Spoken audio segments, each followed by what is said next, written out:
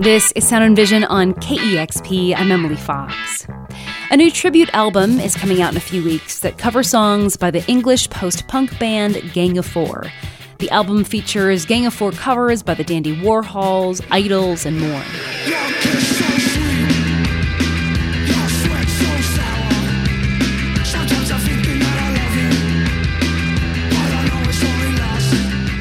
This album, titled The Problem of Leisure, is a celebration of Gang of Four guitarist Andy Gill, who died February 1st, 2020. It was an album Andy Gill was working on at a hospital in the final days of his life. His widow, author and activist Catherine Mayer, has worked to ensure the album's release.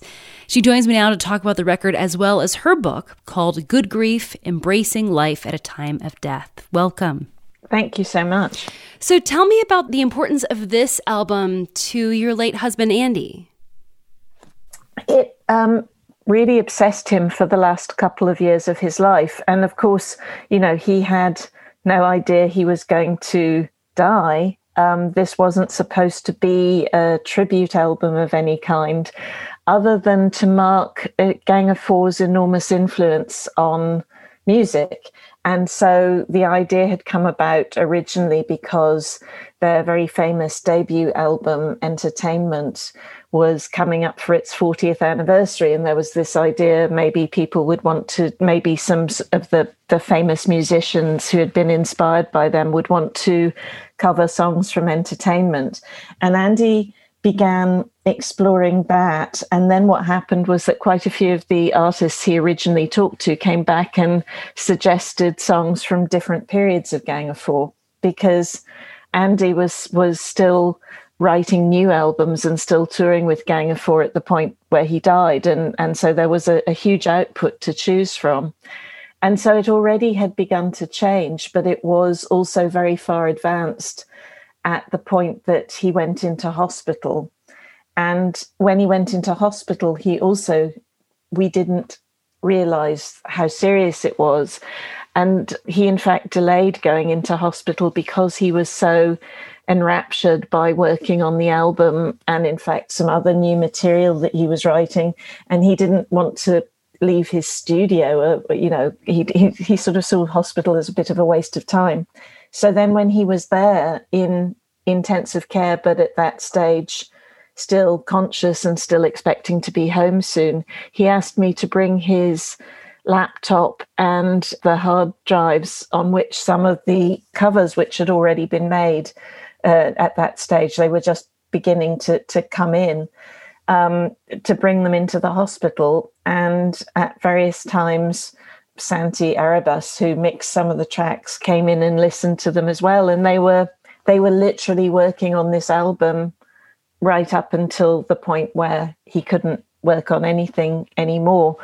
So when he died, it really never was a question for me other than that I must finish what he had started. I knew exactly how much it meant to him. And I also knew how brilliant it was because he'd played me a lot of the tracks. So I'd seen that enthusiasm, and that more than that, you know, it was such an important and great album. So as I say, there was never a question but that I would bring it out. And what has that been like for you to, ensure that this album saw the light of day? Well, it's not exactly been easy. I mean, Andy died at the start of the COVID pandemic. It seems extremely likely that's what killed him, though it wasn't realized at the time. And he, as it happens, died only a few weeks after my stepfather. So there was quite a lot to deal with just from an administrative point of view, as well as an emotional one. And then, of course, and I live in London, and we went into lockdown almost immediately after that. So there were quite a lot of, barriers, I suppose, to getting this done. But so many people have helped with this, wanted it to happen. It has happened, and actually, I mean, I did a very tiny kind of funeral for Andy just shortly after he died. it was on the 14th of February. It only occurred to me later that, of course, crematoria have spaces on that day because most people probably don't want to spend their Valentine's Day like that or be reminded of that date in that way every year. But on that particular day, we managed to release a single from some of the work that Andy had been doing, the other Gang of Four work that Andy had been doing when he died. And we released a fundraising single to raise money for the National Health Service in this country, which, of course, has been at the absolute forefront of the fight against the pandemic. So it's basically been all action, really, ever since Andy died, trying to ensure his legacy and to celebrate him properly. And it also seems, I mean, I was reading your book. It's called Good Grief. And you were kind of talking about the process where, Andy was actively touring, the months leading up to his passing, and he had, toured in China, but he also had an underlying respiratory illness that he's had for, I think, nearly a decade or so. Walk us through, what was happening in the months leading up to his passing. As you kind of described, it seems like, no one saw this coming, and he continued to work and wanted to continue working and had all these plans. That's right. And the phrase underlying condition is bandied about here in relation to COVID as in really quite offensive ways. People say things like, well, he had an underlying condition, he'd have died anyway. And I've heard it said about a lot of people. Andy's underlying condition was something called sarcoidosis, which can affect kind of pretty much any part of the body, but in his case, mostly affected the lungs. But it was absolutely under control. And, it was being managed. He also had childhood asthma, but that hardly was affecting him at all anymore. So this notion that is being bandied about that somehow the COVID dead were people who would have died prematurely anyway is a nonsense. I just wanted to make that point because it's something that's been quite shameful in a lot of the political discourse on both sides of the Atlantic, the kind of undervaluing of people if they were older or had some kind of pre-existing condition. But anyway, he in his case, as I say, it was under control. He was actually in very good shape. He had been touring in Europe, and in fact, I went with them in September because it was our 20th wedding anniversary, the night they were playing in Athens, our 30th year together, and brilliant, absolutely brilliant gigs.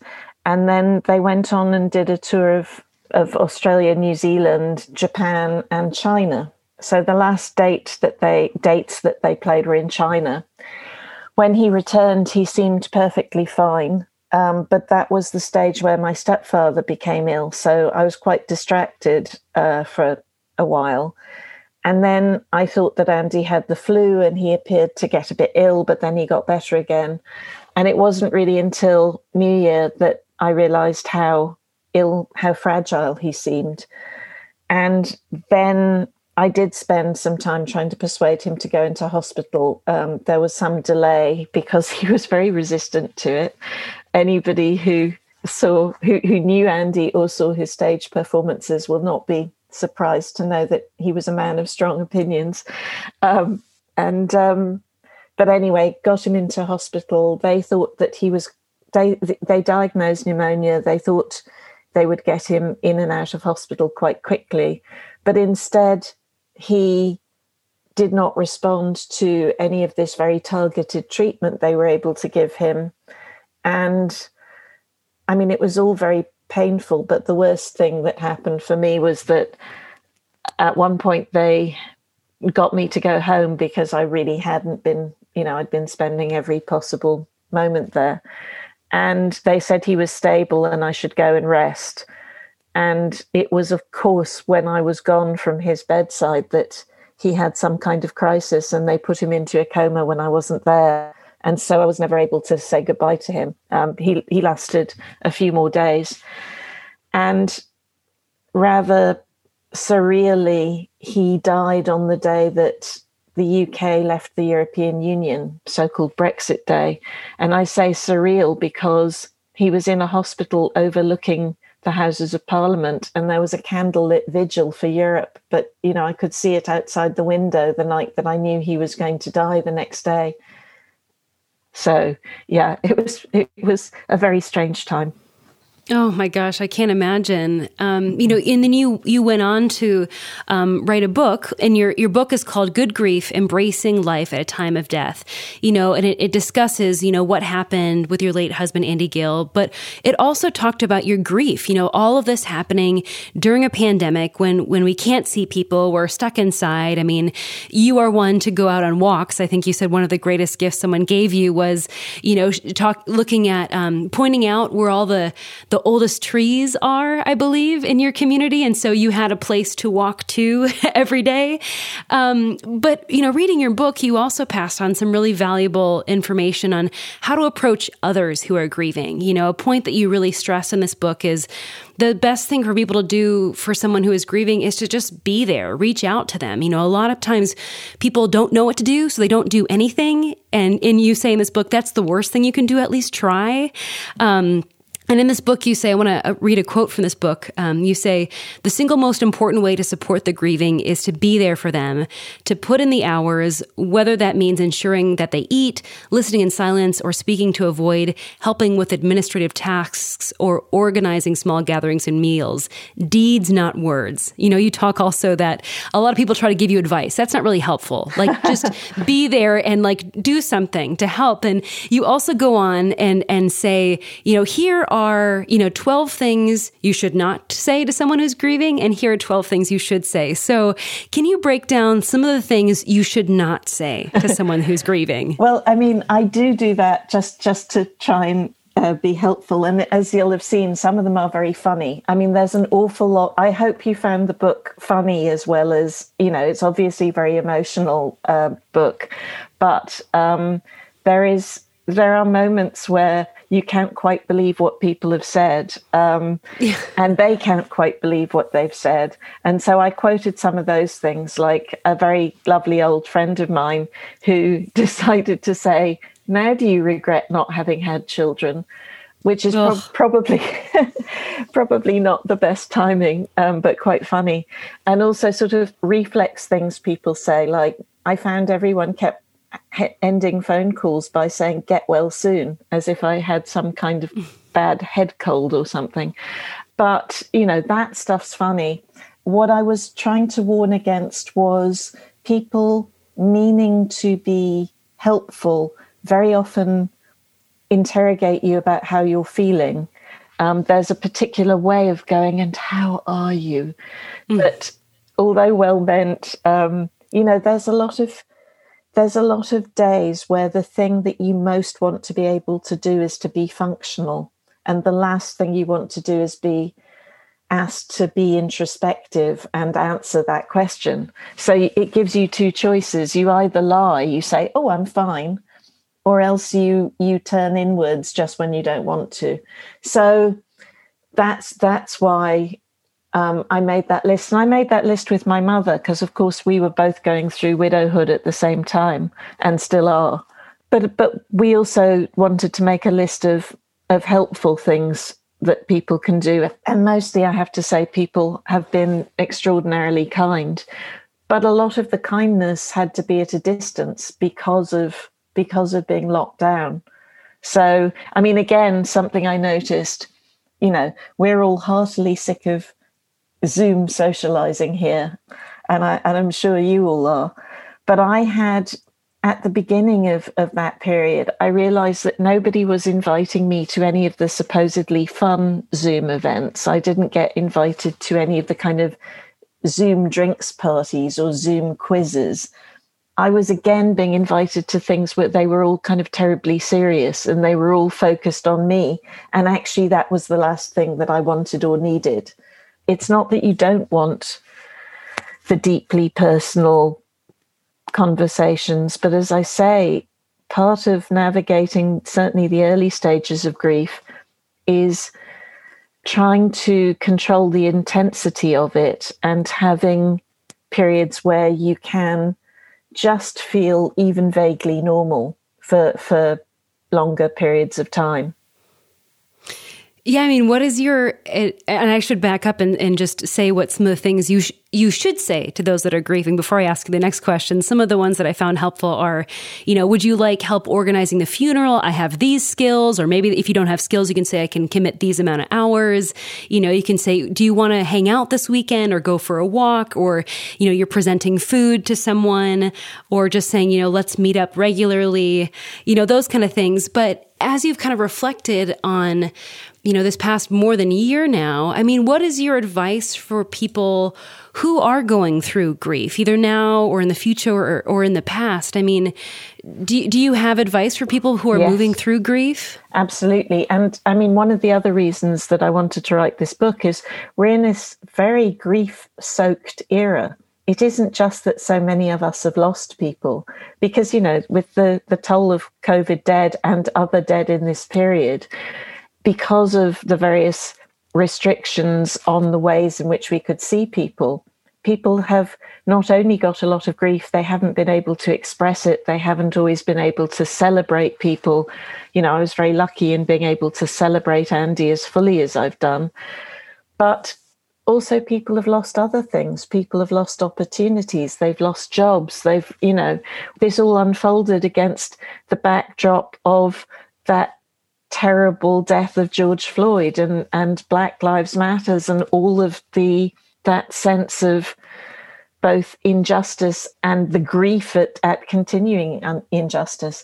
So I wanted to acknowledge that there are lots of different kinds of grief, and there's also something a bit different, which is trauma. There are some of us who are quite traumatized by the things that have happened, but for me, one of the main things about grief for the dead, I call the dead the lovely dead.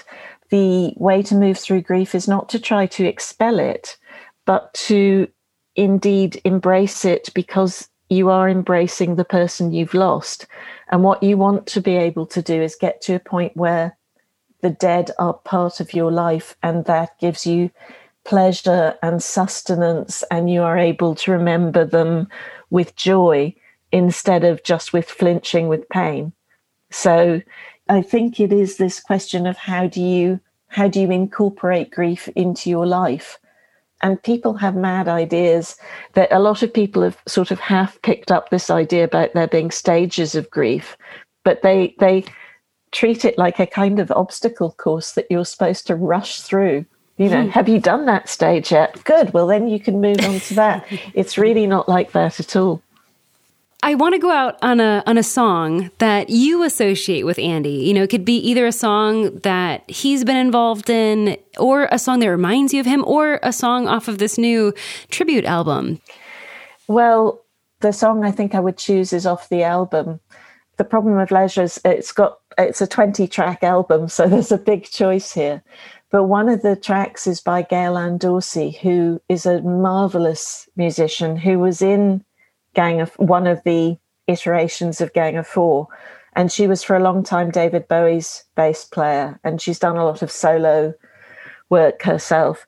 And she has done a cover of We Live as We Dream Alone. And everything about that, the sentiment about it is just completely, it captures this weird time that we've lived through, that we are living through. This isolation isn't just a physical thing. And she's done such a beautiful version of it. I have it running through my head all the time. I've been speaking with Catherine Mayer. She's co-founder of the UK Women's Equality Party. Her book called Good Grief, Embracing Life at a Time of Death will be released in the US on June 15th. She's also widow of the late Andy Gill. He was guitarist for the English post-punk band Gang of Four.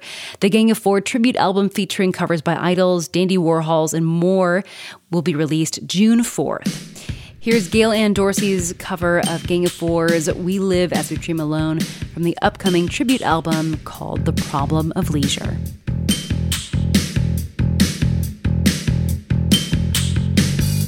Everybody is in too many pieces. No man's land surrounds our desires to crack the shell. We mix with others. Some are in the arms of lovers.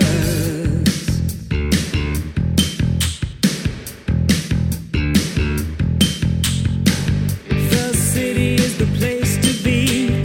With no money, you go crazy. I need an occupation. You have to pay for satisfaction. We live as we dream alone. To crack the shell, we mix with the others. Some flirt with fascism. Some lie in the arms of lovers. We live as we dream alone. We live as we dream alone.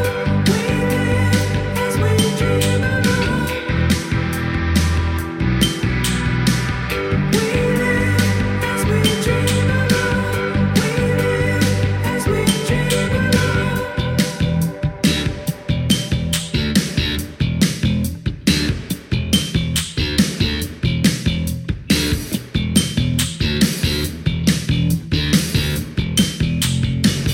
Everybody is in too many pieces.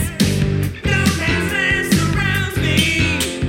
With no money, we'll all go crazy. Man and woman need to work. It helps us define ourselves. We were not born in isolation, but sometimes it seems that way. We live as we dream alone. We live as we dream alone. We live as we dream alone. We live as we dream alone. We live as we dream alone.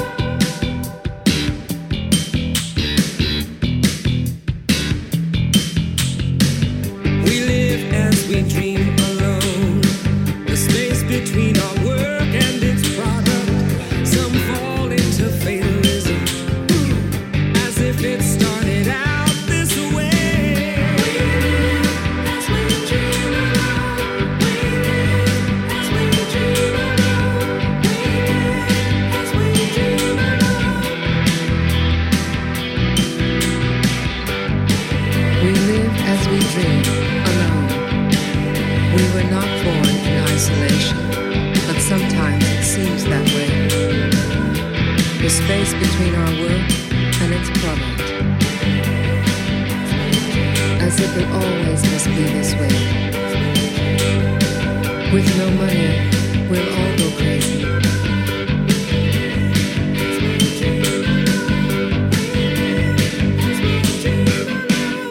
That was Sound and Vision. Please take a moment to subscribe, rate, and review this podcast, and consider giving a one-time $20 donation to help support this show at kexp.org/sound.